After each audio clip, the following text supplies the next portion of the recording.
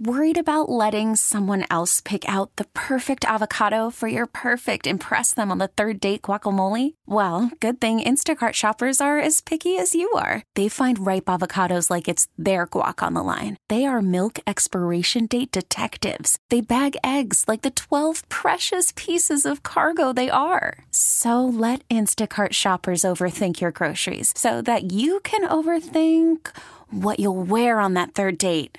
Download the Instacart app to get free delivery on your first 3 orders while supplies last. Minimum $10 per order. Additional terms apply.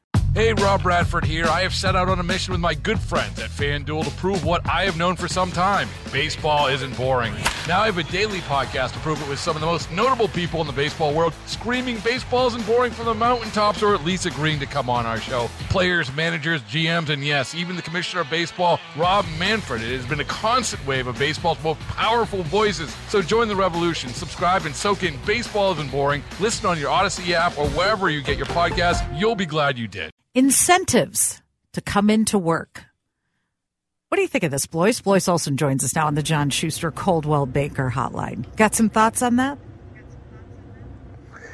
Yeah, a sparkling water station ain't going to do it for me. It's not going to do it? Even flavored. Come on. That's not going to be the thing that makes me go in. I've worked from home for 11 years. So pre-pandemic, I worked from home and go visit clients and have meetings and lunches and breakfasts and coffees and get energy from people. And there's certain things that you get from being in the presence of people.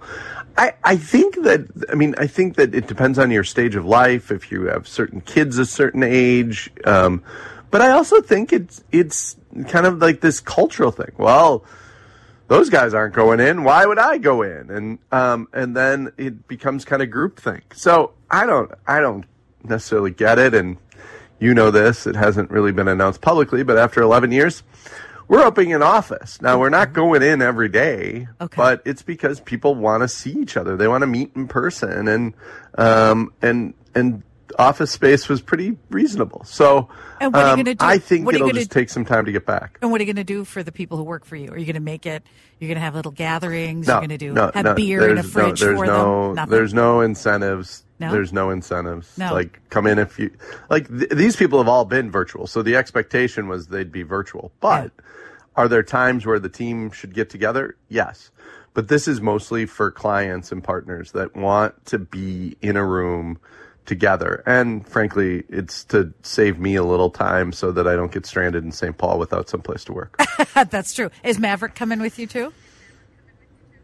It will be a dog-friendly office for sure. Oh, you're good. See, that is an incentive that I could definitely get on. Governor Walz is now leading the Democratic Governors Association, working to get more Democratic governors elected. This is a pretty high-profile position, again, giving him some attention on the national stage.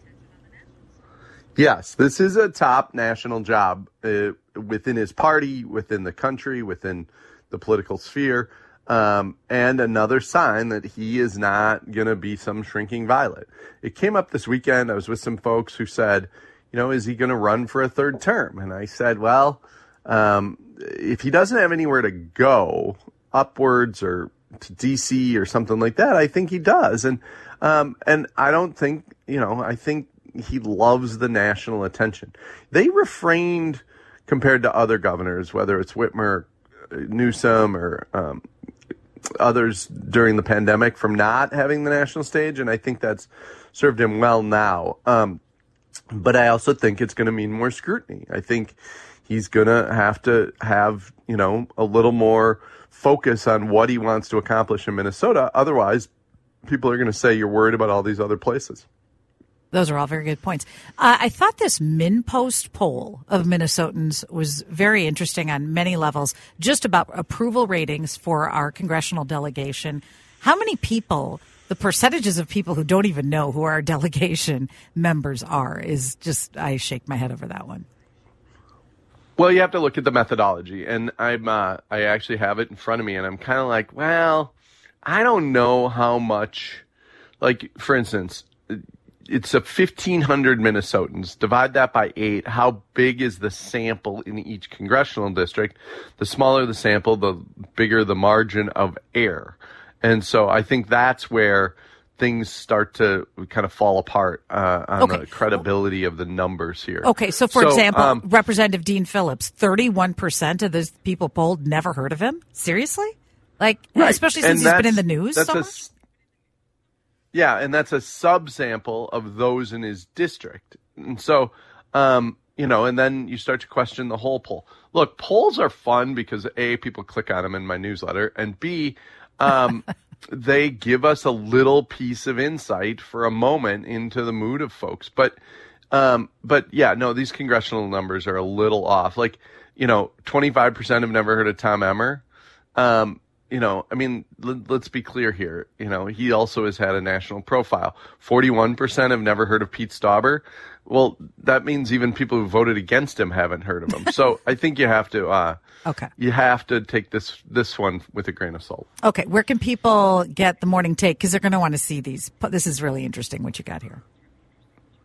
Fluence-newsletters.com. Sign up soon. It'll be out by 7.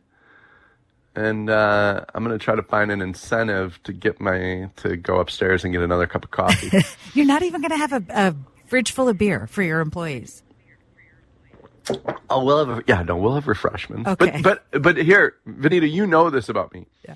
I had a fridge full of beer and soda 16 years ago when I had a big office and everybody came in every day. So I don't really view that as incentives. I think that's a no-brainer. Like, that's just what you do. Okay.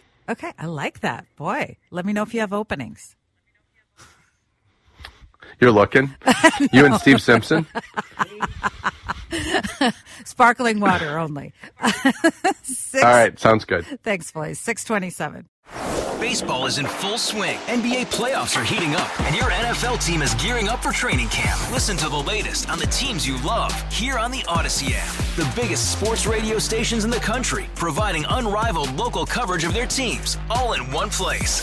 Exclusive interviews with players, coaches, and team executives, streaming live and always available on demand. Stay in the know with your favorite teams right here on the Odyssey app.